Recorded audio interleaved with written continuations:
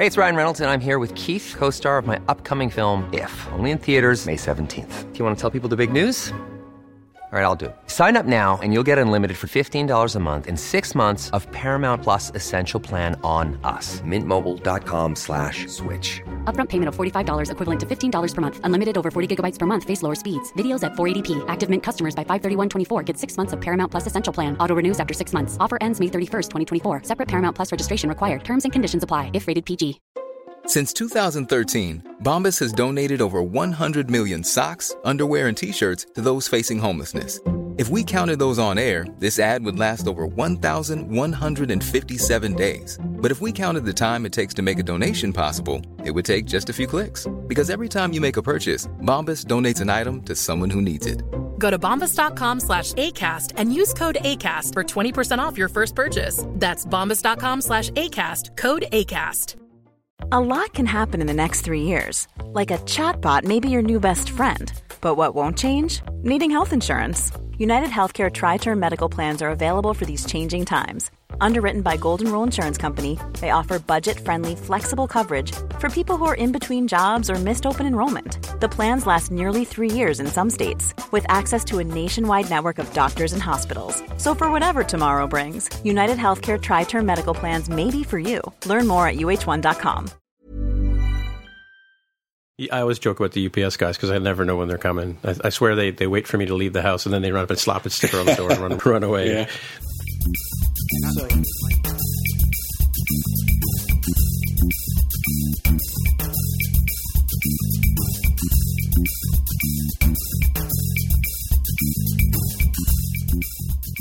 Hey everybody, welcome to episode 111 of the More Than Just Code podcast. My name is Tim Mitra and I am back in Toronto, Ontario, and I'm joined once again by Aaron Vey in Whitby, Ontario. Hello there.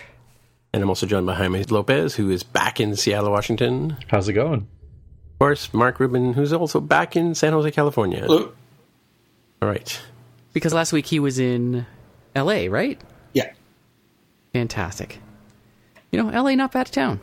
Not terrible. It's got some good points. Yep. It does. Yeah. I guess they're mostly in the suburbs. Whereabouts were you? You were in Pasadena, which is a pretty nice part of town. Oh, right? Beautiful. Yes. Yeah. Pasadena is where I stayed, and then the office is in Burbank. Mm-hmm. So I was we only ducked downtown for dinners a couple times. As Johnny Carson used to say, beautiful downtown Burbank, right? Right, exactly. Yep. So, yeah, I guess there's not much you can say about Burbank, but Pasadena was beautiful. Mm-hmm. Whereabouts were you? I was in the Hollywood area. Okay, yep. Right on. Yeah. I have my new phone. Congratulations. Why, thank you. What, do you get, a Samsung? Yeah, the new 7, the new Galaxy Note 7. Yeah. Yeah. Whoops. Wrong move, man. So on the planes this weekend, they probably say this to Mark, they tell you cannot turn on a Galaxy Note 7 on a flight. Oh, I heard about You this. can't charge them, and you can't turn them on.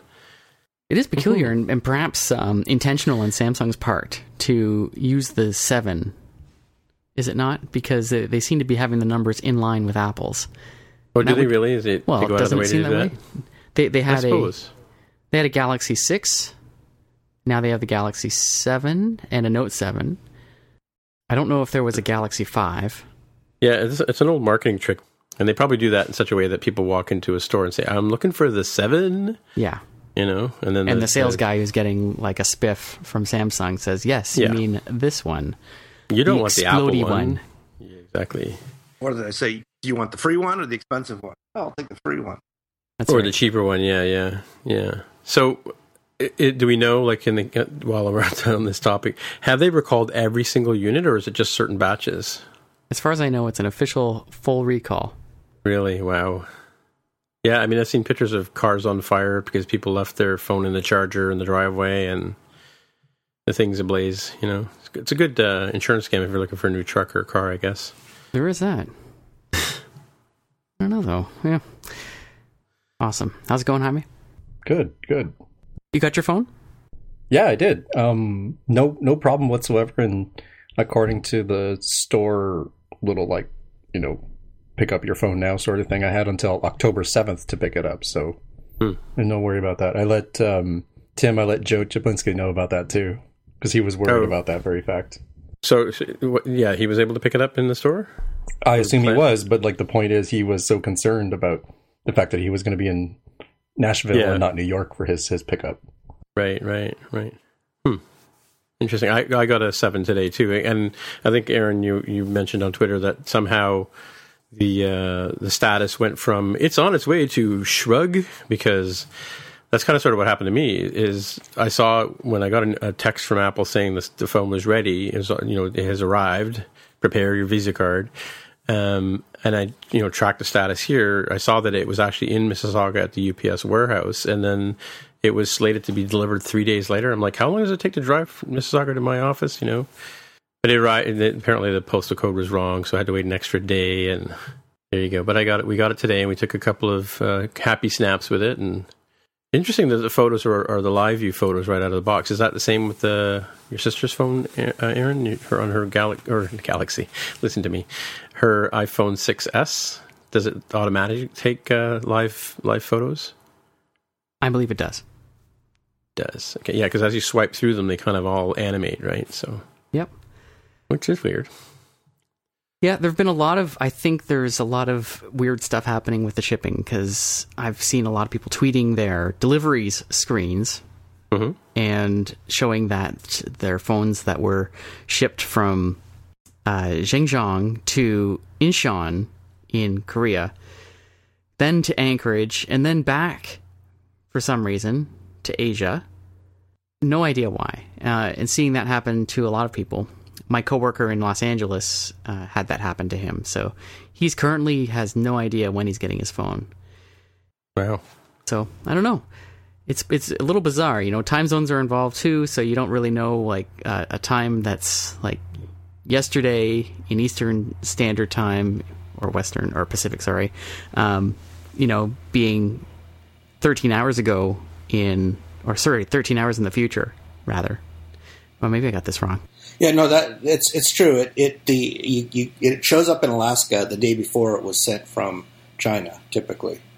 Oh, really? Yeah. Huh. Well, at least according to the dates, because of the time zone change. Yeah.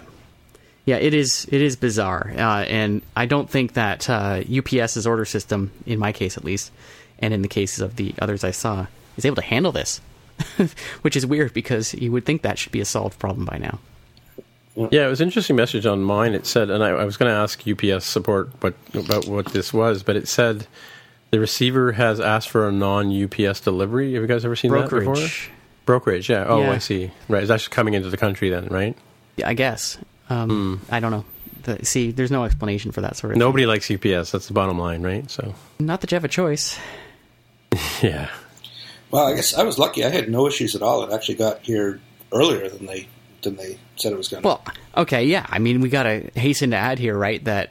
yeah, this was days before, yeah. This I'm still getting the phone. Having gotten it today, the earliest date I was supposed to have the phone was like the 27th. Next Tuesday was my originally slated earliest delivery date. So they kicked the crap out of that. Mm-hmm. So, anyway, did you ever use the app Deliveries?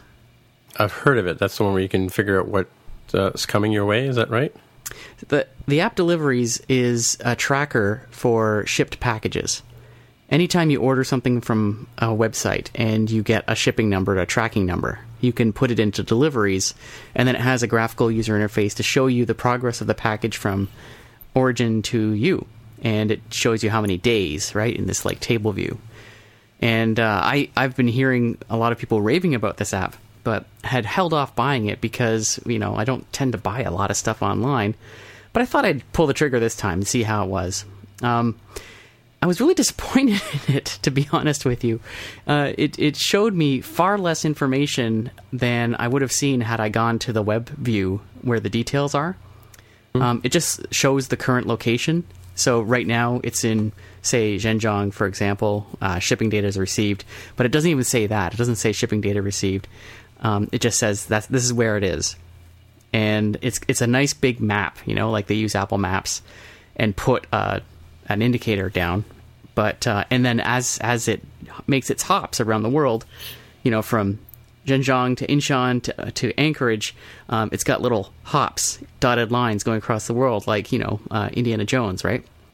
So That is nice, but in terms of delivering raw information, like the sort of thing you actually want to know, like how long's it been an inch on, for example, you're out of luck. You've got to go to the detail view, which is like a web view that the app loads, and I found that very annoying. Furthermore, you would think that it would update regularly and let you know when a change occurs. No. So, I don't get it. Like, why are people raving about this app? Mark, tell me. I need to know. I don't know. I mean, I use the individual UPS and U.S. Post Office websites for exactly that, for tracking. Right. And it works great. But it would be kind of cool to have an app that did it all in one spot. So maybe that's why people are raving about it. How much did they charge for it? Well, in Canadian dollars, it was $6.99, I think. But really? I think it's like a $4.99 app. Yeah, I don't think I'd spend that much on it because I get all the functionality for free on the web. I know as a developer, that's a terrible thing to say, but still. In this instance, you're getting a better experience by sticking to the web. Yeah, and it's not like I use trackers that often, so yeah. And if it's Amazon, they have their own tracker built in, so there's not a huge amount of use for it, for me at least. And again, they actually include Amazon support directly. So if you order something from Amazon, you can put your order number in there. And ditto with Apple, put your Apple order ID in there, and it handles that. Oh, okay. So is it the same for? Well, I guess you don't need an account to do tracking with UPS. You get sort of extra with UPS. There's sort of just type in a number and you get the report, or you can sign up for an account and. In theory, it gives you a little bit more information and a better prediction of when it's supposed to arrive at your house. Although I've tried that and it doesn't seem to give any real useful extra information, so I'm not sure that's worth it. But can you do that as well? Can you put in your UPS account and all that? Or I don't think so. I think it's just order numbers because really all that stuff is public. Publicly facing, right? That you just put a number in there and it does the rest. But right. I think it's basically scraping. It's just I'm surprised, given how well regarded it is, that it doesn't present you more information. Yeah. So, Aaron, you posted a picture today on Twitter. Was that a picture of a black at the Apple Store or something, or jet black? You talking about the one that I posted when I received the iPhone? Is that you taking a picture of the old one, taking a picture of the new one? That was your actual phone? That's right. Oh, I see. And you got a black one as well, or jet black? Oh, you have a jet black. Oh, and so how spiffy is it? It is loaded with spiff. It is fully spiffy. It's beautiful. Wow. I'm cracking. I've seen horror pictures on the web of people scratching them up already, and haters gonna hate.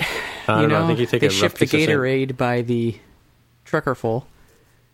Haterade, sorry, not Gatorade. Haterade. Don't send your letters to us, yes. Not interested. I'm totally, I say this with all sincerity. I have never felt more out of touch with the technical press, such as they are, as I have during this launch of the iPhone 7. You look at outlets like The Verge and Engadget and the rest who are poo-pooing this launch. They're saying that boringest iPhone ever, Apple's lost its design lead. Really? Like Farhad Manjoo at the New York Times even. I think they're all full of crap, and I tend to now trust these people less, or these publications less. And I know these writers too, so I'm keeping my eye on them.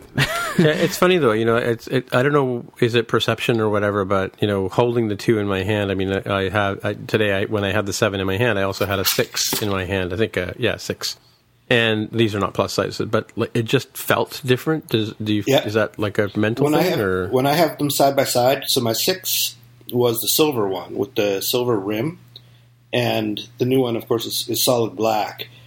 I know they're exactly the same size, but when I look at it, the new one feels bigger just because it doesn't have that color rim around it.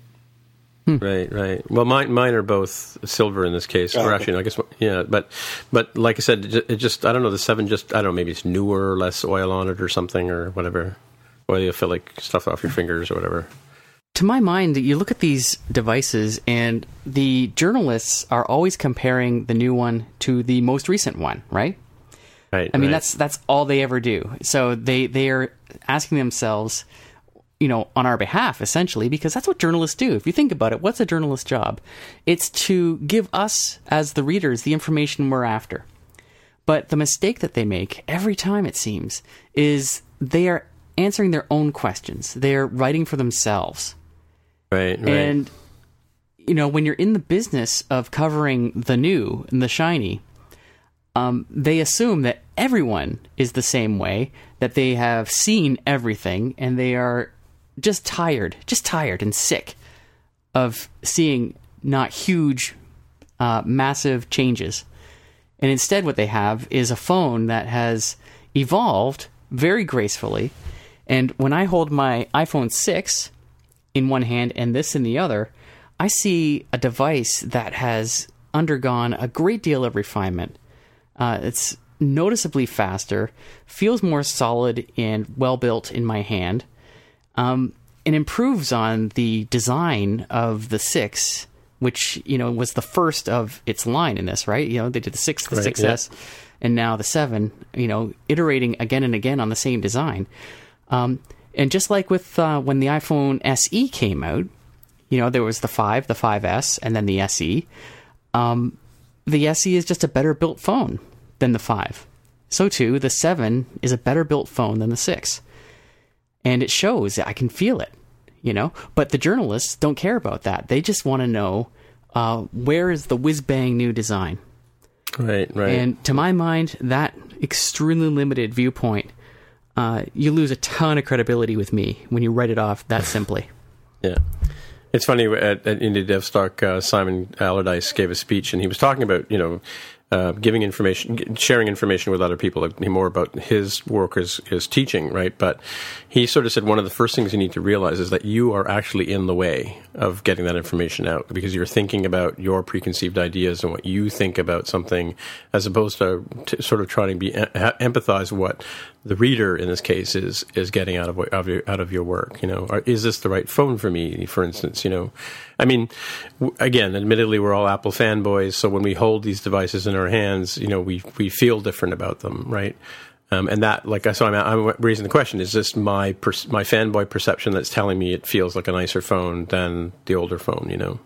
Was he right? Was he saying that from the perspective of a journalist? Well, he was talking about, his speech was about 28 things to, I forget, it's a really long title, but it was more about how to impart information to other people, like, teach them how to use an application, or teach them how to, learn a new skill, or, impart wisdom, to enlighten them to, as you do as an instructor or a speaker or a writer, anybody that's trying to pass on information from one individual to another. And he was sort of like the first part of his talk, the points were sort of it's not, you don't build the experience for yourself. You build the experience for the person who needs to get that information imparted upon them, right? So what does everybody think of the phone? Are you liking it? Are you loving it? I've had it for about 4 hours, during which I've been doing a lot of other things. It's been a busy night, as Wednesdays are. So I haven't had too much time with it yet. Yeah. For me, the home button took a little getting used to, but I really like it now. Yeah, me too, actually. I like that. So far, my early impressions are very positive. Yeah.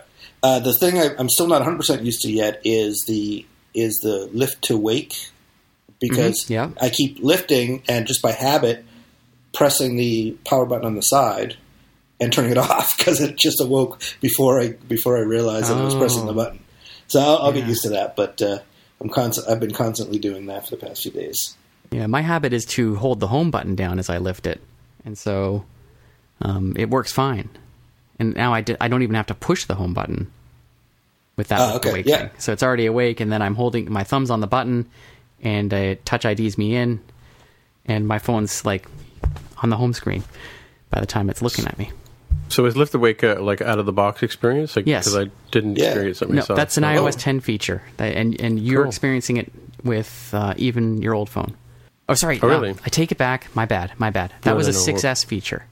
Oh, okay. So 6S and later have this Lift to Wake thing.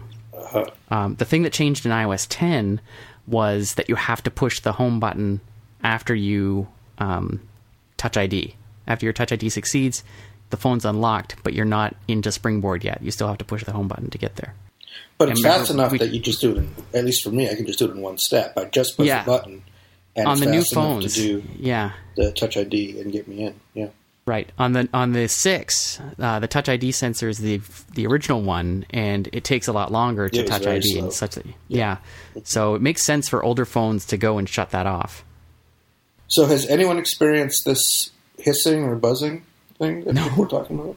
No, I haven't, but I haven't explicitly tried to do something like, I don't know, load a 3D game or some other thing that will push it to its limit and see what it does. But anecdotally, I haven't noticed it using the normal apps that I use. Yeah, when I did my initial restore, the phone was getting pretty hot, so it was working pretty hard, but I didn't get that. Ditto. Hey, one thing, so I did not have a 6S Plus, so I don't know what the weight difference is, but I did notice it's noticeably heavier than my 6 Plus. Oh, really? Which I found interesting. Yeah. I mean, it's not like a brick or anything, but I'd have to look at the specs to see if it's more than just my imagination when I hold them. Yeah, can you weigh it? Each other. Do you have like a drug scale, a male scale or something like that? Yeah, I didn't want to say that, but a fruit scale. No, I don't happen to have that, but I bet I could just look at the specs online. But for my take, it's a real nice upgrade. I don't know that it's, like a spectacular one, like, oh my gosh, like I would just throw my other one in the trash. But I think it's just a really, really nice one. The Touch ID thing that you guys talked about is great. Pro tip, changing it to be just resting your finger on the button and not pressing it down with raise to wake makes it way faster than you can anything, possibly imagine there. The live photo stabilization seems pretty good when I've tried it out. I've not had a chance to use the bokeh feature, even though the beta just came out, because this is my primary phone and I'm not really ready to sacrifice it to the beta gods. Amen. But other than that, I do notice that a lot of other activities seem a lot better.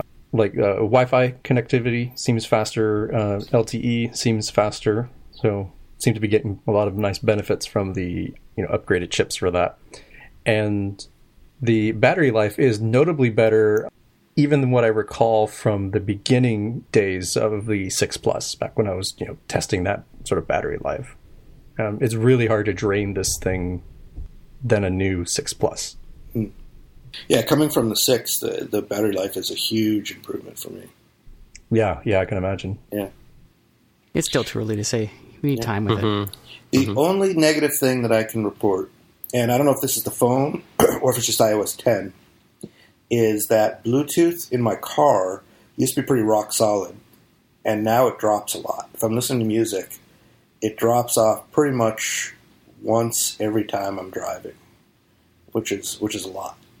And basically I just have to open up the phone, and then it comes right back. As soon as I turn on the phone, I awake the phone, it comes right back. I never ever saw that in the previous phone or iOS 9. So I don't know what that's all about. Yeah, I have not encountered that. I've not encountered any drops using my Bluetooth headphones. However, I have noticed that it's not quite as... What is it? It's like not every single time that I turn them on will it pair up without me actually lifting and waking the device. So that's... I don't know if that's a design change, some sort of software bug, a nefarious ploy to get me to buy AirPods or something. Like, I'm not sure exactly what's happening there, but I have noticed something with Bluetooth. Apple Watch connectivity seems perfectly fine, so I'm not really entirely certain what it is. Maybe it's the audio subsystem or something. Yeah, it could be. Yeah. Or it could just be some kind of interaction between the car software and the phone software too. It's possible. Reboot the phone, see if that makes any difference. I have done it. Yeah, it doesn't seem to help. I mean, it's livable. It's annoying. I'm certainly not going to trade in either the car or the phone because of it. But it's annoying. All right. Drive the car off a cliff. Screw this. Yeah. Yeah. And that's a quote. Yeah. So it's okay. Actually, I could just use my old iPhone 6 as an iPod that I just keep in the car all the time. Interesting. Right. For music. Day phone and a night phone. It won't do calls, but it'll work for music. Right. Well, let's do a little FU, right? We have FU. Sure. Last week on the show, we were talking about Dropbox and how it is taking advantage of Mac users and their accessibility settings. We heard from Sean O'Toole, SoToole on Twitter, who passed along a little note about how Sierra, the new version of Mac OS that's out now, addresses these Dropbox security concerns, and it does so by specifically asking for permission when an app tries to get into accessibility. It seems like Apple has responded directly to this problem by putting a UI in front of you if it tries to change the accessibility settings. I haven't looked at this too deeply, but if so, I hope that internally it's called the Dropbox feature. So, having said that, though, I am still away from Dropbox. It's gone, it's history, and it's not coming back anytime soon. So, that FU, thank you, Sean. That's all the FU we have, too. Am I right? Actually, no, there's one more other FU. I'm surprised it's not here. I'm sorry. I don't see it. It was from Troy Beach regarding... Third Beach, Troy Hanna. Troy Hanna, yes. Something it's a comment on our website. Yeah, why don't you have a quick glance at that, and I'll look at Dennis's thing. So, yeah, the follow-up for Dennis Pellerinos is that he's going to be speaking at PragmaConf on October 12th and 14th. So if you're over across the pond and you're going to be going to PragmaConf and you're interested in Buddy Build, Dennis will be giving a talk there. Okay. I'm reading Troy's talk comment here. Yeah, I guess what he's saying is he's bemoaning the quality of mapping services in general, not just Apple Maps. This is regarding my comment last week that Apple was doing a very poor job updating their maps with the data that I gave them months ago about a major new highway in our region. He's saying that sometimes he just has to give up and use an actual, what I assume he means is a printed map and compass to figure out which way to go, because you don't have to use a digital map for very long to find a flaw in it. Well, judging by his website, he's actually in Manitoba, so that must be challenging out there. Right? Let's not laugh at Manitoba just all that much. Come on, what? It sounds like exactly what you're doing. No, I'm just saying, given the environment that he lives in, it's probably not high on Apple's list of places to sort of map out, right? So, actually that's a question I had, and that's perhaps an implicit question from my comments last week, because, as you might recall, I just listened to the show like today, so it's fresh in my mind. Right. One of the things I was wondering is are we missing a major highway here because we're Canada and Apple doesn't care about us? It seems that if your assumption is true, Tim, that there's a lot of errors in Manitoba because nobody cares about Manitoba because there's only like 1 million people who live there. Yeah. Is that how Apple works? New York City and Chicago and LA are in tip-top condition, but smaller places are lower, and there is a priority list. That doesn't seem... That doesn't seem... Well, that seems crappy to me, is all I would say. But it's reasonable, right? If you have a limited number of resources, then you do the things that affect the largest number of customers first. Exactly, and then fill in the rest later. Yeah, it's like the old days when we had dial-up modems. A service provider would have X number of modems to meet the sort of median load, not necessarily the peak or the trough, right? Well, this is a little different from that, because you have to be regarded as a comprehensive tool, or else you're going to have people lose faith, because people go around their own neighborhoods, and most people live in cities, but people travel too, and if they can't rely on it while traveling, through maybe lesser populated areas, then you're going to lose a lot of credibility that way. Right, but you can't do everything at once. So of course not. No, I'm not saying that you can. The few million people in a major city not lose faith than the few people in a more rural area. I mean, it's unfortunate. It'd be great if they could do everything perfectly all at once, but no, that's not my expectation. I mean, that's crazy. That's a crazy expectation. My expectation, though, is that within it's been 3 months since the 407 opened, and they can't spare a single person to add this highway. That seems like it's gone too far. And there are mistakes, certainly.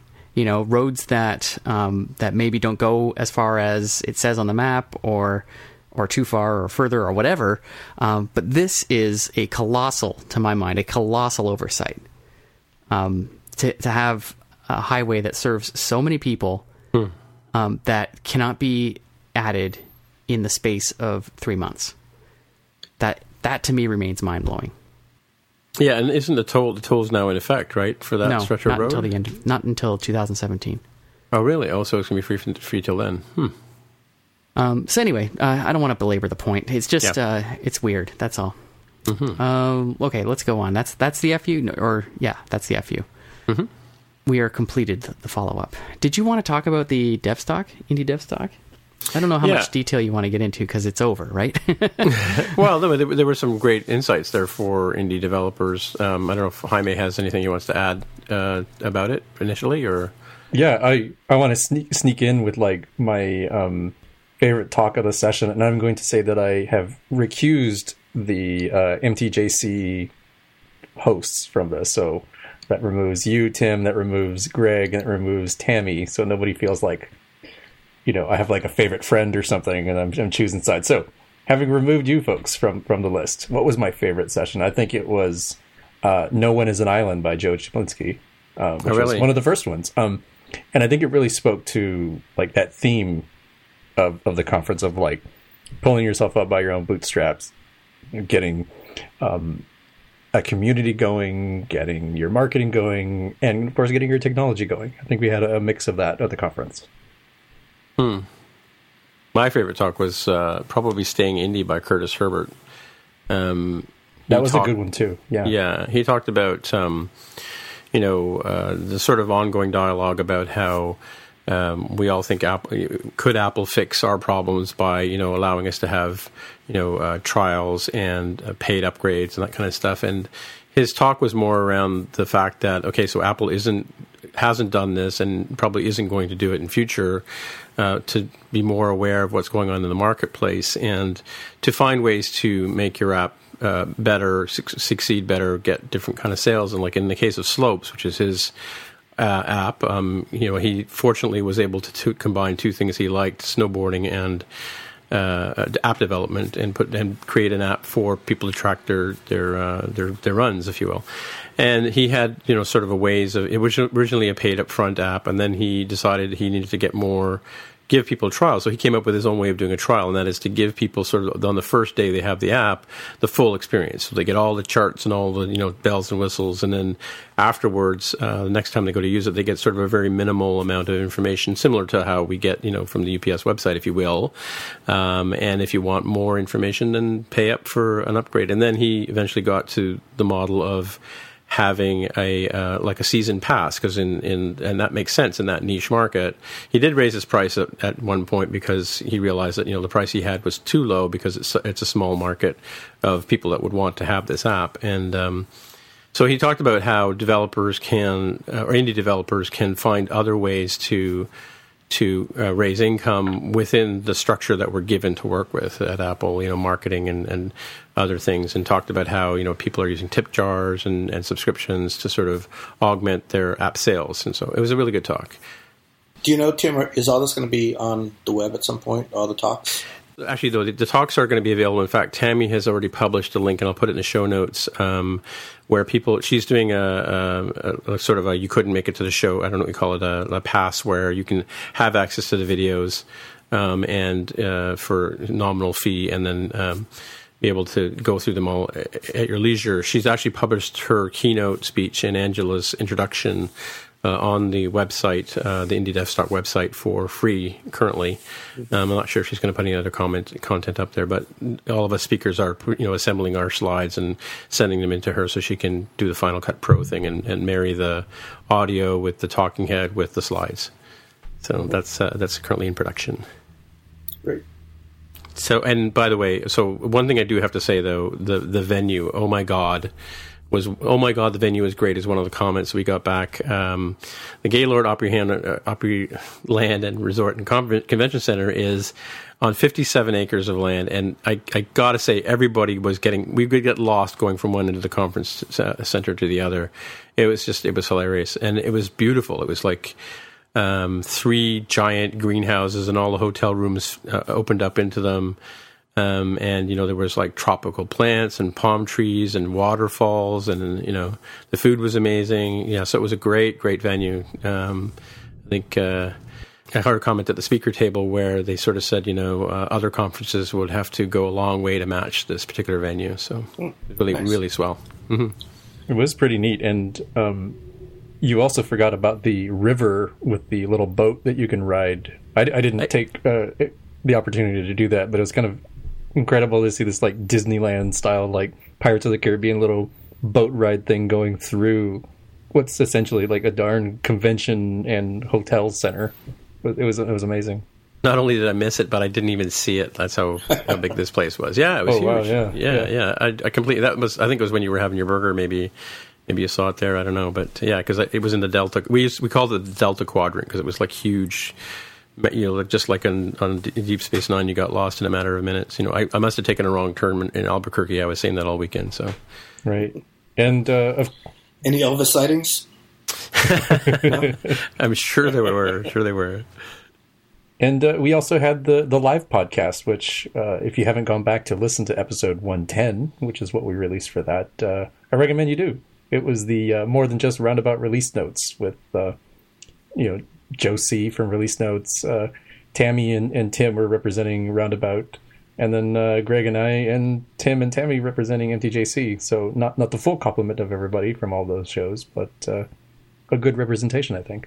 Yeah, there were some great discussions. Joe spoke about his. We sort of dug into him about his sticker pack to sort of see what the experience was like creating one of those, and as well, Joe and one. It's actually a question from one of our fans using an Ask MTJC tag about diversity and in conferences and how do the Release Notes conference and how did Indie DevStock conference kind of deal with that and try. What did they do to try and make diversity happen more in tech? Yeah, and shout out to all the people who were fans of our shows and people who weren't and just kind of stuck around to see what it was like for being there. That was it was definitely unique for me to be able to do this, not just here in the comfort of my own house, just my own voice, but seeing all the other hosts and everybody else out there was quite an experience. Sure. They could have made more noise, though, I thought. Were very quiet, weren't they? Yeah, they were. It's funny. They were kind of respectful. I've been to some TV shows taping, and people, unless it's a comedy, right? But normally people, it's like just a conversation that happens, and it wasn't necessarily mic'd in those cases. But yeah, people tend to not really sort of shout out stuff, and it was very strange, very Canadian of them to just sort of take it all in, And short, we were kind of rushed for time. Oh no, that was good. That was nice. Yeah. It was easy to edit that way too, so I didn't have too much work to do. Obviously. Oh, there was some work to be done, but still. Mm-hmm. So is Tammy going to run this show again next year? I think every conference they decide based on. I think it takes a couple of days for them to sort of come back down to earth. I mean, I was talking to Tammy about that earlier today, and she's still in a fog about things. Because she was paying attention to the show, if you will. She really didn't sort of take in a lot. I mean, there was fireworks on Saturday night. I asked her if she saw those, and she didn't. So she was totally in the zone of running the show. So I think there's a sort of I don't know what you call it, but there's a Dermot Daly called it a crash. After a couple of days, you're just kind of like, oh my god, it's over, and I miss all those people. I wish I could hug them all. Kind of thing is the feeling you get. So, I mean, I think it's hard for a conference person who's running these things. There's so much work involved as to whether or not they'll do it again next year. I think I can speak freely in saying that for the 60 people that were there, they definitely want it to be run again. And a few of the comments I saw that Tammy shared with me, they would say, yeah, for sure, they would probably double the attendance based on the success of this first one. It was a really good show. That's great. It did seem to me that she was having trouble selling tickets. Is that accurate? That's a common thing. We talked to John Wilker. I'm sure it is. Yeah, we talked to John Wilker about that on when he was on Roundabout, and he sort of said, yeah, you have to sort of try not to panic. You start the early bird sales, and some people do buy them, and over time, people do start to buy them. And she was selling, she sold a ticket the day before the conference opened. I mean, there were lots of last minute stuff. So they pretty much, I think they sold all but 2 tickets that they had available. Yeah, so, all said, that's pretty good. Yeah, pretty good. Yep. Yeah, I remember from that episode him saying that a big bulk of the conference tickets get sold right towards the end, and you kind of have to benefit from having multiple years of this, right? Because you have some sort of an alumni group that not only spreads the word but also knows about it, rather than, we've talked about in the show, marketing is hard, and so getting the word out for a brand new conference takes time. It's not instantaneous. Yep. Alrighty. So hopefully she will do it next year. Is that what you're saying? Yeah, I think so. Knowing Tammy, unless it was like I think that the general consensus was a good time was had by all, and she probably would enjoy doing that again. I'm sure. Angela, her partner, was sort of alluding to the fact that there would be a next year, but I think that's obviously a decision that the conference organizers have to make themselves, right? We're all rooting for you, though. It was a good conference. Next year, I won't have jury duty planned for that day. Yeah. And then it turned out that I didn't have it. So they called you the day before they called me showed up? The day before. They called me last Thursday and said, yep, we're canceling the jury. We don't need them. So you're out. And did they give you like a pass for like the next 3 years? Because I know when I went, I had to actually go to the courthouse and appear, and then I was given a certificate or something. You frame it? A pass. No, I don't know where it is. But well, no. It turns out that I'm simply off the books for 3 years, and then of course I'm back in the pool. But statistically speaking, my odds of being chosen again are pretty low. Yeah, they showed us a really low-budget production from the 80s. How they had those sort of teal and green graphics and back in those, all those video effects. And they showed us that thing, and it was like, hey, here's your opportunity to do your civic duty and, get you all pumped up. And then they, an hour later, you're all thinking, oh, hey, I'm doing my part for Canada here, right? And then they come in and say, yeah, sorry, you're all going home. Right. Yeah. I love it, though. But, on the other hand, it's like, I was planning to go to this conference and I couldn't, and now I could have. Yeah. But, maybe next year. I have a feeling I'd like to attend one conference next year, in 2017. Don't know what it would be, but I should go to one. Well, if I had to pick a conference, since you're on it, my number one conference would be 360 iDev. That's one I like, after WWDC, of course. NS North is another favorite of mine that I really don't like to miss, and Indie DevStock is a close third now. And of course, I'm going to RW DevCon in March, I think it is this year, in Washington D.C. So good Lord, you're attending a ton of conferences. I could not. Well, no, that's the plan. That's what I would like to do. That's not exactly what I am doing, right? So, yeah. Well, we shall see. I've been thinking a little bit about the Mac. Yesterday, macOS Sierra became available to everyone, and people have been furiously installing it. I am in the process of installing it now on my main computer, but I'm holding off a little bit on my MacBook, maybe till this weekend, because I'm lazy.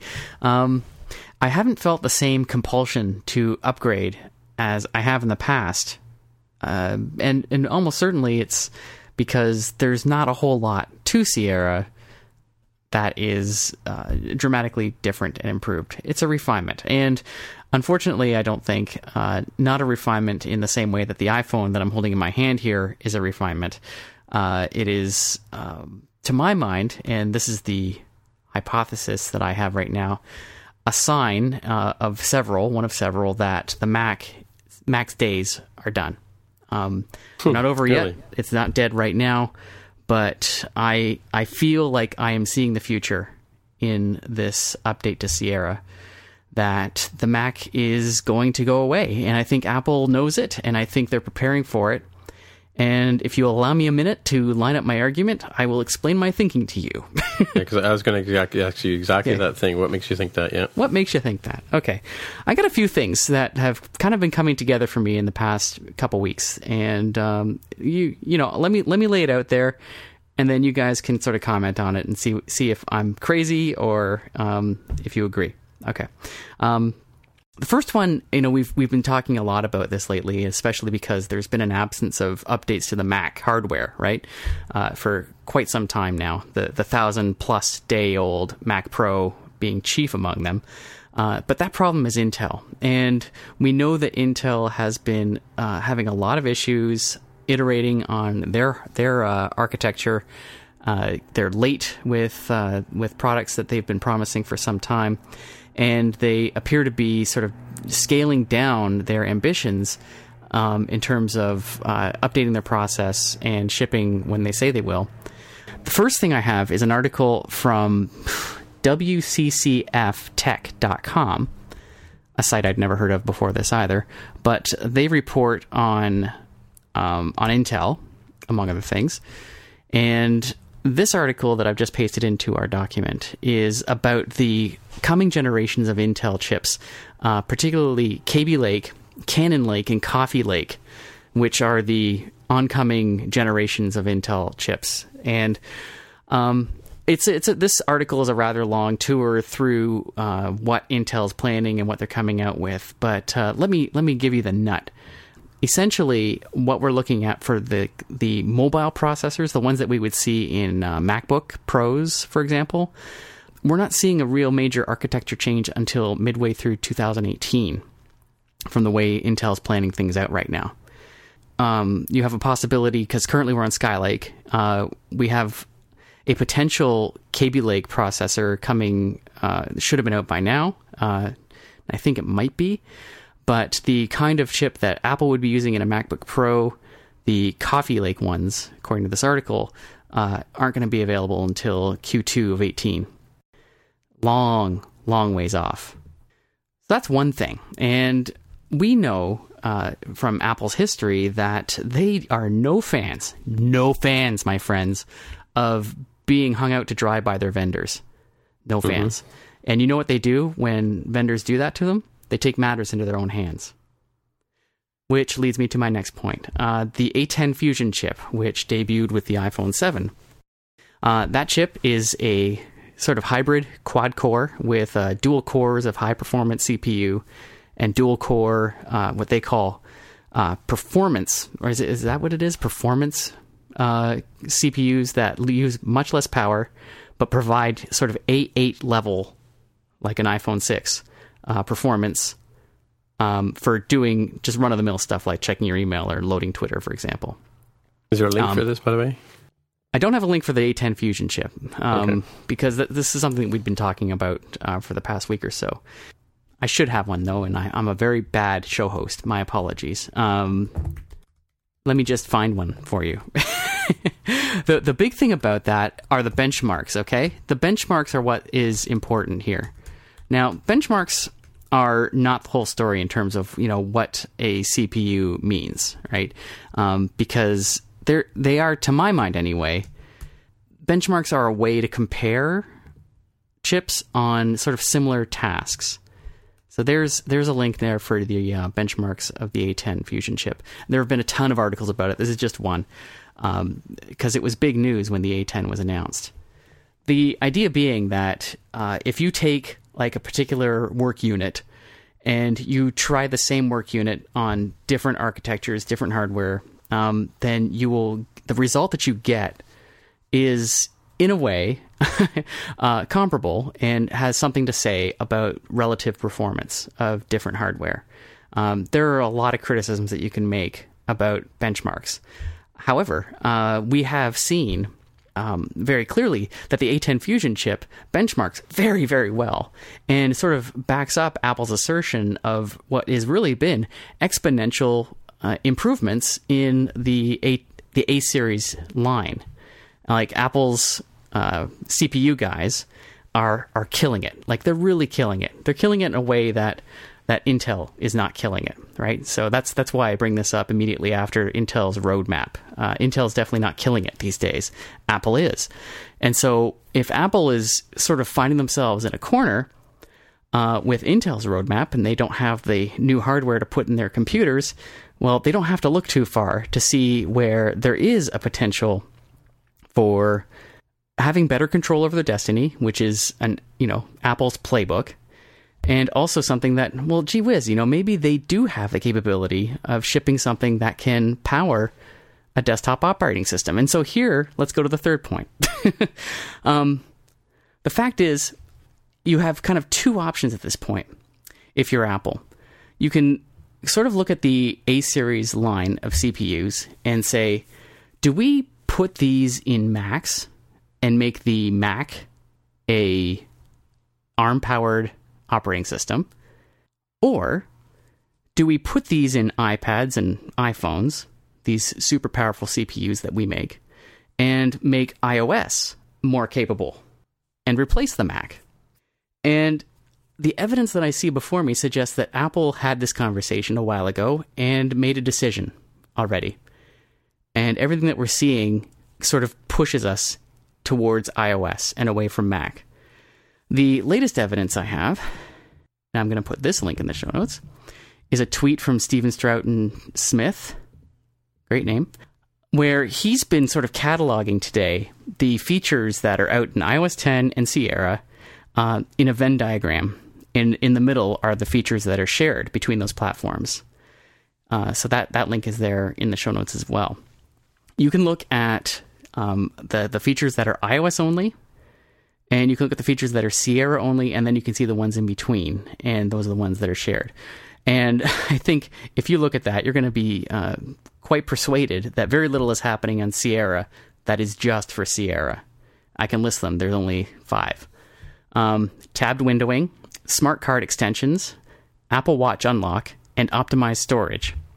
And even that, is arguably an iCloud feature, as well as improvements to AppKit. The list to the left of that, which encompasses iOS 10 and the things that are shared, there's probably like a couple score of those. Lots going on. Apple's interest in the Mac in and of itself as a platform is obviously waning, and their interest in the hardware seems to be equally so. There's definitely something going on. So that's my evidence that I'm seeing here. It seems that Apple's not serious about Mac OS, and that's why I don't think it can be around for very much longer. The innovation, the mindshare, and the hardware focus is on iOS. Okay, so you see improvements in the phone, you see improvements in the iPad, the watch. Obviously, is very important because a lot of innovations happening outside and inside. What are the signs that I'm right? What are we going to have to see for this to happen? And just to hammer it home here, what I'm talking about is the end of the Mac and the full flourishing of iOS to replace it. To make that happen, what has to happen? First off, iPad has to get more desktop-like. iOS of today isn't enough to replace the Mac. So the signs that we would be looking for are things that are happening to the iOS on iPad version, I think, that make the Mac redundant. And that would be things like true windowing support, or better multitasking, or Xcode for iPad. Look for those things. Something like external display support. People need larger displays, and they can't be chained to the one that they buy with their iOS device. So something like a display that you can connect to. You buy a display from Apple, and you can, plug in the Lightning port, and now you've got a large display from your iOS device. Look for something like that. App support. The fact that iOS is so locked down today prevents a lot of really innovative use cases as we have for desktop computers, like terminal clients, for example, and small one-off apps that you couldn't even ship to the App Store. So side loading is something that has to be looked at too. So those are sorts of the things that I would expect to see if Apple were moving in this direction. Okay, I'm done now, and you guys can comment. Well, I do agree that if there's a limit in terms of what scale Intel can use. I mean, they did this before with Motorola, where Motorola couldn't keep up with the market demand for the kind of computers we have. They would find another way to do it. And I could see, and I've thought about it myself, that their work on with the Atom, they're doing with the A10s and those kind of lines. I could see them coming up with their own solution for the Mac there. But I really am hard pressed to see iOS anytime soon, like within the next 2-3 years, replacing the Mac in terms of all of its functionality. Because the thing about it is the desktop PC, if you want to call it, essentially that's what a Mac is. It's a personal computer, desktop PC, whatever you want to call it, workstation. It's there still is a large use of computers outside of our little world as developers in terms of what people use their computers for. I do see that the iPad and larger iPhones, if you will, could replace consumer level uses like the MacBook that you own, which is sort of it's sort of a moving down towards sort of a hybrid kind of solution. But I really don't see I don't think that Apple is idly sitting by while the Mac just decays. I think what the reality is that Intel isn't bringing stuff to the table, and I'm sure Apple's looking elsewhere. What do you guys think, Mark? You're the CPU guy here, or the integrated circuit guy. What do you think? Well, there's not too many other options for large microprocessors of the scale that Intel does. I mean, ARM cores aren't anywhere close to as sophisticated as a big Intel processor. So for the true power pro user who's doing, pro audio or video, or Pixar, right? They're making their entire movies on these things. They're certainly not going to be doing that on an iPad anytime soon. I mean, maybe sometime in the future, but not anytime soon. It just doesn't have the muscle for that. I think the average person on the street probably doesn't need a desktop/laptop at all anymore. Your 70-year-old aunt or whatever, doesn't need a full computer. She can get by, or your uncle, whatever, can be fine with just an iPad or an iPhone or something like that. So I do think that the number of computers out there probably will go down as a percentage of total users. But I don't see them going away completely. Certainly the pro. I mean, are you going to develop on an iPad? No. I mean, to do the stuff that we do, for example, can't do that right now. And you certainly can't run Xcode on Windows either. So that's right. Yeah. And I don't know. This is. I live in a biased place, I guess, but you walk around town here, or you go into businesses around here, and 90% of the computers you see are Macs. You don't see a lot of Windows PCs anymore around here, at least. At least I don't. And if the Mac went away, what would replace it? I don't see people going back to Windows machines for engineering work, and maybe there's Linux or something like that. But the Mac's pretty entrenched in that space, so I don't see it happening anytime soon. Okay, I want to be very clear here that when I'm making my argument here, I'm not talking about today's iOS. And I had the same conversation on Monday night with my friend Stefan, who's in a similar mind to you, Mark, who's saying that, no, I could never use iOS as a main operating system. But everything I'm saying presupposes an advanced iOS. And we cannot assume that iOS isn't going to change. I think it's going to undergo dramatic change. And I think the iOS of even 5 years from now is going to be very different from what we have today. Well, then you can make the same argument that maybe it's not the iOS of the future that is the winner. Maybe it's the Mac OS of the future that takes on enough of it. It's sort of semantics, right? These are kind of to say an iPad versus a desktop is kind of semantics too. They're both computers, just in different form factors, different power potential. So if you're talking about 10 years from now, maybe there won't be any difference. And so it's sort of hard to predict these types of trends based on existing technology. It sort of doesn't make a whole lot of sense to do that, I think. Okay, well. Yeah, I mean, exactly right. I mean, why would Apple go through the whole process of renaming totally disagree with that. Mac OS? But there may, in fact, as Mark was kind of alluding, there may in fact be another operating system that sits between Mac OS and iOS and becomes the new hybrid that we're all thinking about, right? Right. I'll go on record. If you go back to the earliest podcast, I was predicting a dual boot iPad / Mac or something that had both iOS and Mac OS availability on the same hardware, and that was kind of poo-pooed at the time, but I would poo-poo that today. Yeah, I think that's ridiculous. That's never going to happen. Well, why? Because it's too complicated. Apple would never ship two operating systems on one piece of hardware.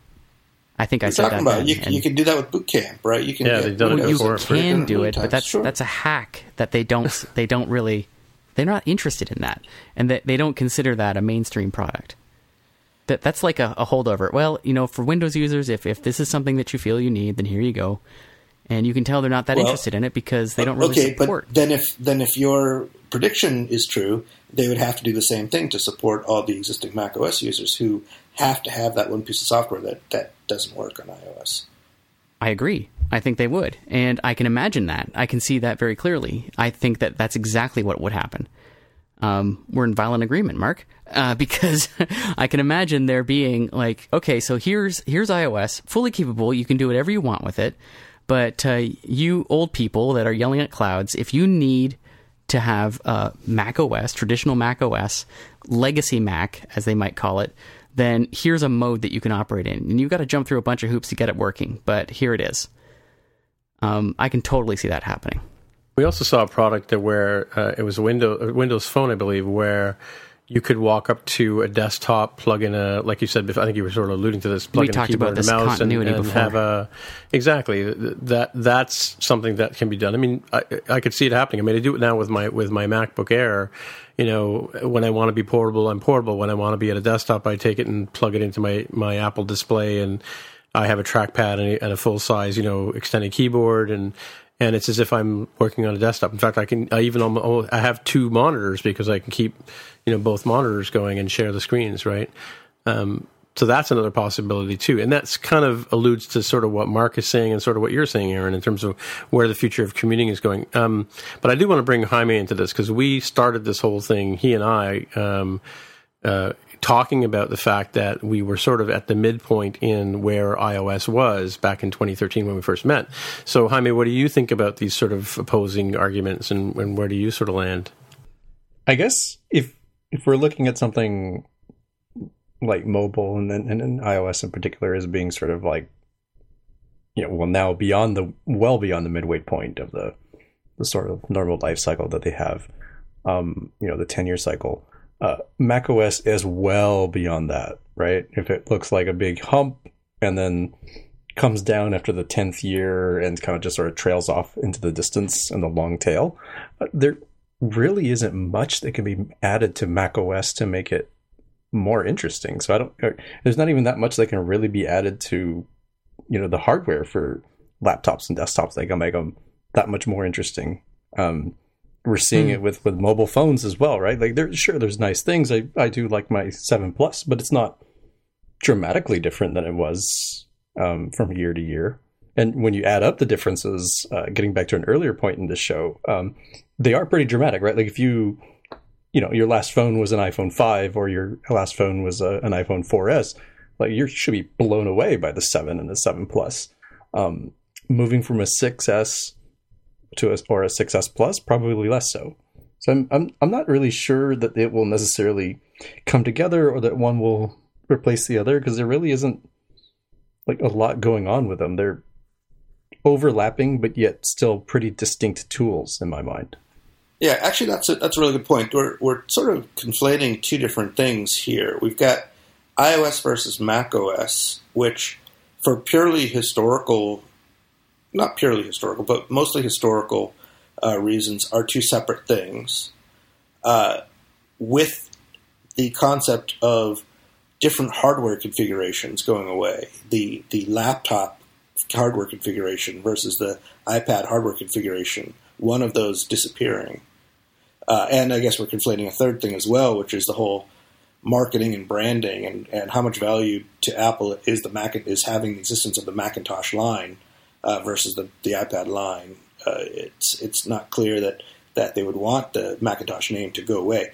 But having said all that, then if we take them as separate things, then yeah, there's kind of no doubt that iOS and macOS are converging, and it's very possible that there will be one unified OS to rule them all, right, at some point, and it works on all the different pieces of hardware. But that's independent of having the different hardware configurations changing. For me, it's much easier to believe that there would be one unified operating system which again is maybe questionable given that they've just recently split them up even more. Right now there's 4 different operating systems. But that's more believable to me than them suddenly deciding that they're not going to have a desktop or laptop hardware configuration anymore. I don't see that happening for a long time. That's way too entrenched in how people work. Yeah, I think that they would readily sell hardware that would mimic the existing configurations.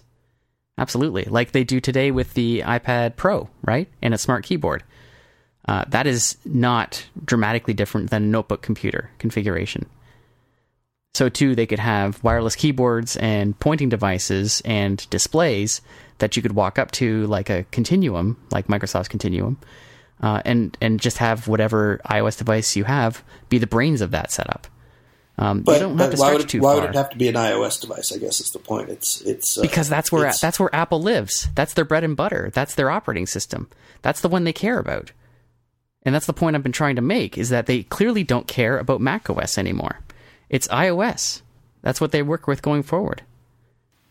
Well, again, the names are sort of meaningless. I mean, iOS is the one that has support for touch for the most part, and macOS has support for traditional keyboards and mice support, and tvOS has support for focus, and Watch iOS has support for complications and stuff like that. So to say that iOS is the one that will take over all the rest is maybe kind of pushing it, but because we've seen this divergence just in the past year into 4 different ones, but to have them all be variations on one larger theme is a reasonable thing. But to call it iOS, I mean, it's kind of semantics. We're just kind of using names to in a way that as they're used today to talk about things in 10 years, which is always kind of a mistake. Right. So, Mark, in the financial district in San Francisco, are they all working on Macs there? Or? Yeah, that's a good question. I don't go into the banks and stuff up there too often, but I'm talking about the engineering community. I understood your designers and graphics and engineering. What about Jaime? What do you think the sort of mix of hardware computer choices are in Seattle area where you are?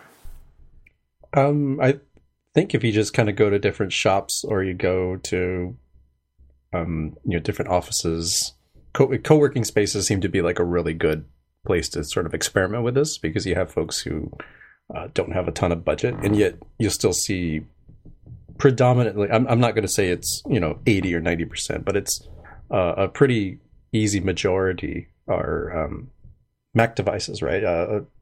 MacBook Pros, that sort of thing. You'll still see, cheaper, Lenovo devices are still pretty popular. Sometimes, you'll see a Dell. So these are going in the, I'm assuming generally Windows, because I don't look behind to see if they're like running Ubuntu or some other Linux variant on there. But you can kind of tell that the Apple logo is there, right? Like there's tons of mindshare for developers, because it's, it's kind of like the best of all worlds, no matter what kind of, a huge barrier to entry for doing any sort of Apple ecosystem development is the requirement to have a Mac. Exactly. Doing Android development, heck, even doing Windows development with like the Boot Camp stuff is, you give up some of the integration with the hardware, but considering it's a complete no-go, a complete non-starter doing anything iOS development related, Macs just kind of end up with all of those extra check marks that a lot of the other platforms don't have. And it's interesting too, because we've talked about this in terms of cell phone choices. In Mark's world, everybody's on iPhones. In our world, in downtown Toronto, it's BlackBerries, Android devices, and iPhones. There's less and less BlackBerries every day, but you still see them quite often, quite frequently. And I can tell you one of the reasons why I've never really wanted to take a corporate job on, because I knew that 99% of the time you're going to get handed a PC, and that's going to be your only computer of choice. However, I'm fortunate enough to be a lead iOS developer at a major bank, so I have a Mac, and I'm the person who takes care of all the Macs for the people at the bank. More and more Android developers are asking us for Macs, but I can tell you, every single person in 80,000 people in our company have a PC, a Lenovo desktop, ThinkPad, whatever it's called. but every single one of them. So I mean, for Apple to give up on any kind of foothold that they may have in a lot of the world, I'm sure in Europe it's a different story too. But and maybe our listeners could let us know what their work environments are like. But the PC is still a dominant force at least in North American financial circles. In Toronto financial circles. And I'm one of 4 major banks downtown at King and Bay, right? So and it's primarily a Windows world, and there, like I said before, there's like just as many Android devices as there are iPhones. So I'm not seeing it. What? I'm not sure what the relevance of this topic is. I'm not seeing if Apple gave up on the Mac, then Windows would win a large part of the working world computers. Right. We might go to tablets, and we might choose iPhones and iPads as our choice for consuming content, but for producing content, for writing letters, for working with Exchange mail servers, you're going to be working with PCs. And why would Apple give up that? We're working right now to get a Mac platform as a standard of choice in our environments already. So I think based on what I've seen over the last 25 years of computer use, Windows has always been the predominant choice of platform. If Apple walked away from the Mac, they would be just a phone seller. Right. They are, and they did. That's my point. Okay. All right. Okay, so let's do the picks then. Aaron, have you got a pick? I do not. Okay, Mark, have you got a pick? I don't have a pick, but I have a tip of the week in case anyone is running into this bug in iOS 10 that I've been dealing with the past couple of days. So I have apps that are actually existing apps in the App Store right now that have not been built on iOS 10 that are seeing this new bug on devices that are running iOS 10. And the symptom is that you have a scroll view with a view, another view as content that used to work fine. Now suddenly is, and this happens to be in image view, now is just enormous and takes up the entire screen and is not scrollable or pinchable or anything. So basically it's just dead in the water.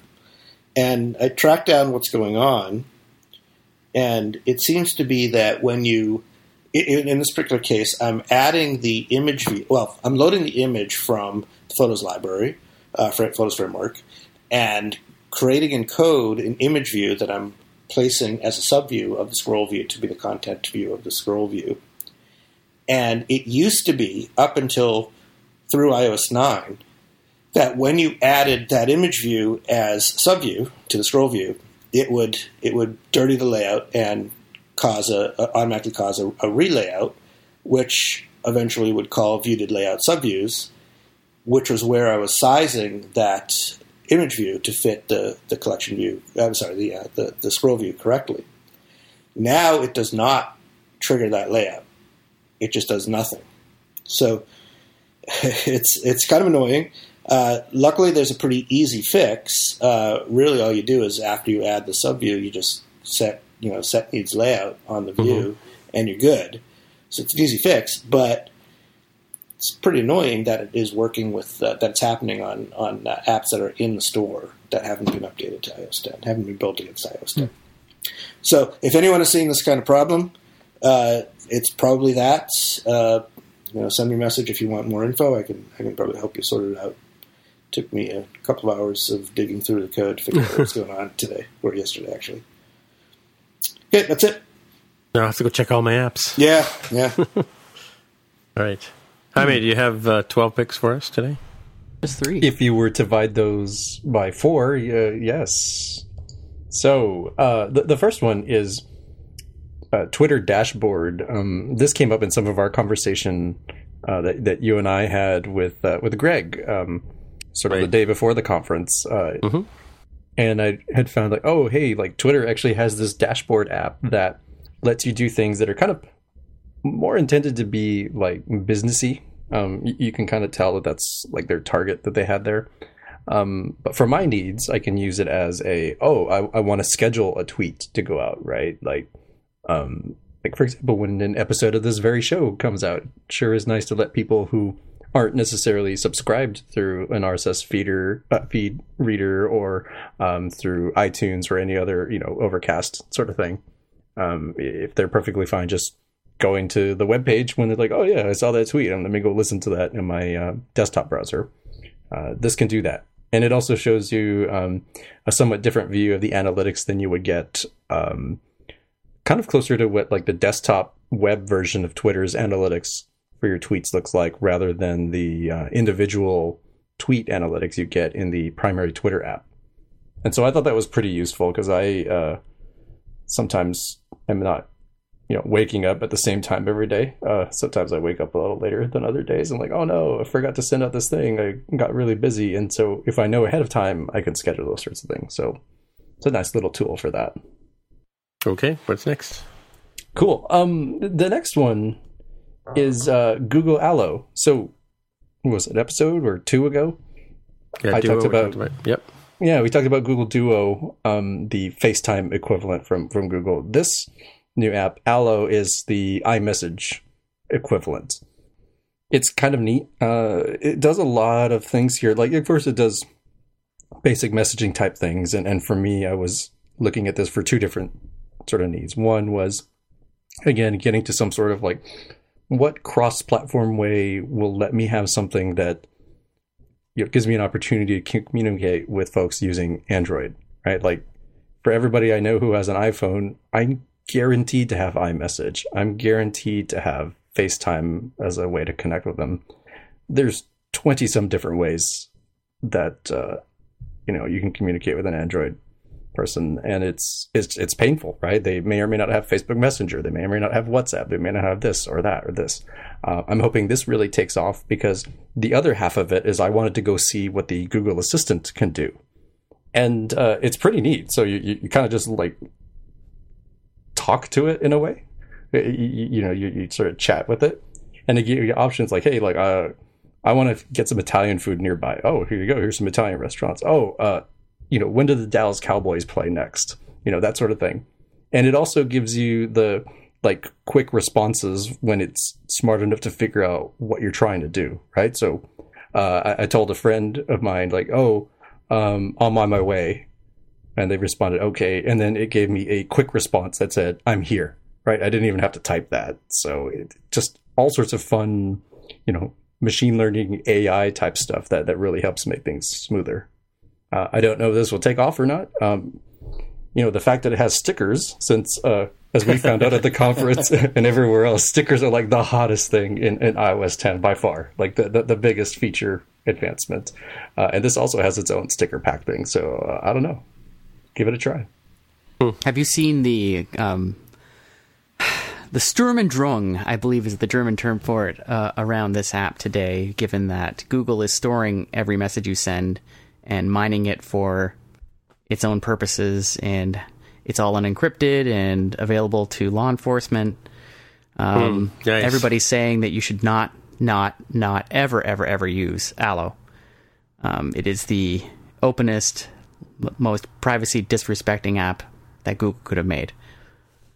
I think it's fine for folks to be aware of that. I think knowing what you're getting into and understanding the trade-offs you're making. Like, I'm not going to do anything even remotely nefarious in this app, right? Like, I'm going to be, hey guys, when do you think the bomb should be set off? I was like, no, I'm not going to do it. Like, that's dumb, right? I probably wouldn't even joke like that, given the case. Like, that would just be unadvisable. Yeah. I mean, you realize you just said the word bomb on a international podcast here, so the FBI will be calling you tomorrow. Exactly. Yeah. FBI, Canadian BI, or whatever they're called. Yes. Yeah. So, I mean, I think you are the man. Terrible argument to do a side by side, feature by feature comparison of iMessages, Allo, and WhatsApp, and see who wins. Are you up for it? Oh man, that is.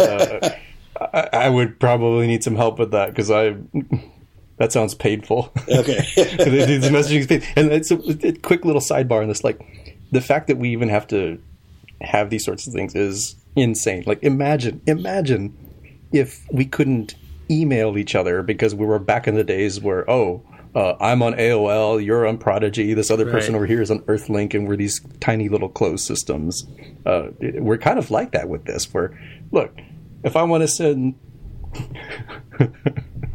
I can't get it out because I made myself laugh. If I want to send... if I am the kind of person who nefariously wants to send a animated GIF of a Shiba Inu's rear end to every one of my friends, like, I should be able to do that seamlessly, regardless of what platform they use. I can do it with an email. Why can't I do it with an iMessage type thing? Okay, sidebar done. But yeah, I think your point is well taken.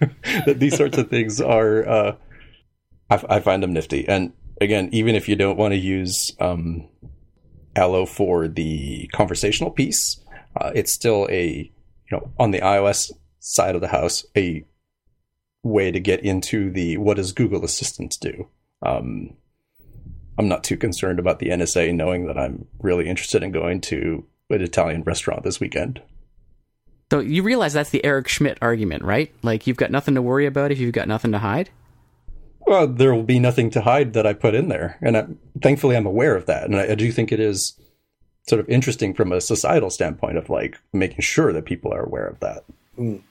Until you don't realize that there's something that someone is paying attention to that you don't think is meaningful, but they do, and then they get you in trouble for that. I don't know, that's a little bit paranoid. Take that out of the show.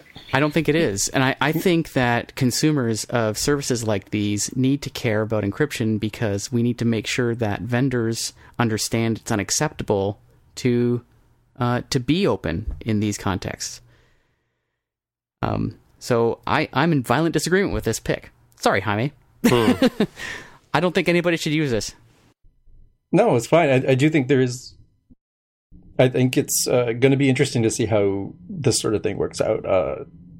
We saw at WWDC this past summer that Apple's working on the whole differential privacy stuff that hypothetically gives us all the wonderful things that Google, Amazon, Microsoft give us with their cloud-based solutions, with a privacy-centric way of getting to that. So I'll be very interested to see if something like the Google Assistant can be done on the iOS platform. No doubt. Hey, do you have anything for the people driving at home in the cars? If they're driving at home, hopefully they're driving somewhere where they want to do fun things, because the final one, funny we're talking about privacy stuff here. The exact opposite of that is Google Trips, which I really wish I had before we went on the trip to Nashville, because this would have been really handy. So it's this whole way to get everything you want information-wise about trips that you're taking. Like, for example, let's just take a look at the one I have here. The trip to Nashville that I had, the 15th through the 18th of September, it shows all my reservations because, hey, I'm a Gmail user and all of that stuff went there for the resort for my Alaska Airlines flight. I can see all the information about where do I need to go, what's the address, what's the phone number. I can have a little hyperlink to view the email itself in case there's something wrong with that. Something I think we could have used, Tim, was like things to do. The Parthenon is right here at the top of the list, ironically enough. Oh, please don't go to the Parthenon, please. It has 4.5 stars, man. But for what? I don't know. I don't make the picks. The Ryman Auditorium, Centennial Park, other things. Saved places, so we actually could have saved a little day plan sort of thing of oh, we want to go eat some barbecue, and sure enough, food and drink is here. Adele's Nashville, Etch Restaurant, Ellendale's, Tin Roof, all these wonderful things that just make it super clean and easy to get this stuff. Again, you are of course giving up your information here, right? This magic completely doesn't work without the access that Google has to the information in my Gmail account. I forgot. There's also offline maps, so you can download Nashville and have all of this trip information saved for yourself. Well, interesting. Do no harm is their motto, I believe, right? Don't be evil is actually Don't it. be evil, yeah. They They gave that one up a long time ago, I think. Yeah. Stick to neutral. Yeah. Exactly. Don't be evil unless there's a buck to be made. Whoop, right. Try not to be too obvious about it. And here's a Google ad for you. All right, well, I guess that's it for the week. So, Aaron, if people want to find you on the interwebs, where would they look? As usual, go to Twitter, @AaronVay. And Jaime, if people want to find you on the interwebs, where do they look? On Twitter as @DevWithTheHair. And Mark, where would they find you? Mark R. @smapsoft.com. And as usual, my name is Timitra. I am TIMMITRA on Twitter, and we'll see you guys next time. All right. Later. Bye. Goodbye. Bye. This has been another episode of the More Than Just Code podcast. If you'd like to find out more about the show, you can visit the More Than Just Code website at mtjc.fm. There you can find a summary and show notes of each episode. We list links to the items we talked about on the show, as well as links to the apps on the App Store. If you like the podcast, please leave a comment on the website. And if you can, please write a review on iTunes. If you're listening on Overcast, go ahead and press that recommend button. All of these things help others find out about the show, and we really appreciate you helping spreading the word. We're also on Twitter. Once again, the podcast Twitter account is @MTJC_podcast. You can support the show by pledging any amount on patreon.com/MTJC. Thanks again for listening, and we'll see you next time.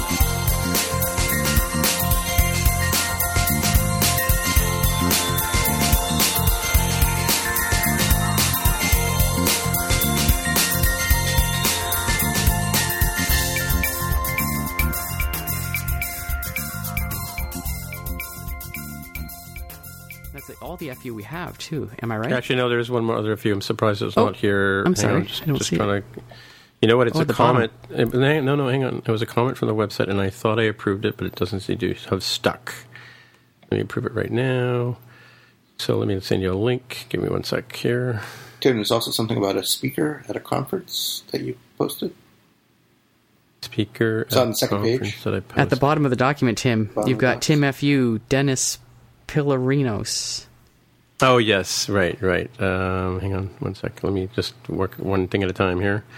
Old brain. So this is a different thing. Old brain works slow. Oh, hang on. I clicked on the wrong thing. I'll just catch up on my Twitters while you're doing that. Yeah, hang on a second. Well, you can actually go to the website and see it. It's actually a follow-up to you. I have no idea what we're talking about. Yeah, I know. I'm coming. Hang on. Hold the phone. Okay, here we go. Paste it right there. Planning for your next trip? Elevate your travel style with Quince. Quince has all the jet-setting essentials you'll want for your next getaway, like European linen, premium luggage options, buttery soft Italian leather bags, and so much more. And it's all priced at 50 to 80% less than similar brands. Plus, Quince only works with factories that use safe and ethical manufacturing practices. Pack your bags with high-quality essentials you'll be wearing for vacations to come with Quince. Go to quince.com/trip for free shipping and 365-day returns. Hey, it's Paige DeSorbo from Giggly Squad. High quality fashion without the price tag. Say hello to Quince. I'm snagging high-end essentials like cozy cashmere sweaters, sleek leather jackets, fine jewelry, and so much more. With Quince being 50 to 80% less than similar brands. And they partner with factories that prioritize safe, ethical, and responsible manufacturing. I love that. Luxury quality within reach. Go to quince.com/style to get free shipping and 365-day returns on your next order. Quince.com/style. Imagine the softest sheets you've ever felt. Now imagine them getting even softer over time. That's what you'll feel with Boll & Branch's organic cotton sheets. In a recent customer survey, 96% replied that Boll & Branch sheets get softer with every wash. Start getting your best night's sleep in these sheets that get softer and softer for years to come. Try their sheets with a 30-night guarantee. Plus, get 15% off your first order at bollandbranch.com. Code BUTTERY. Exclusions apply. See site for details.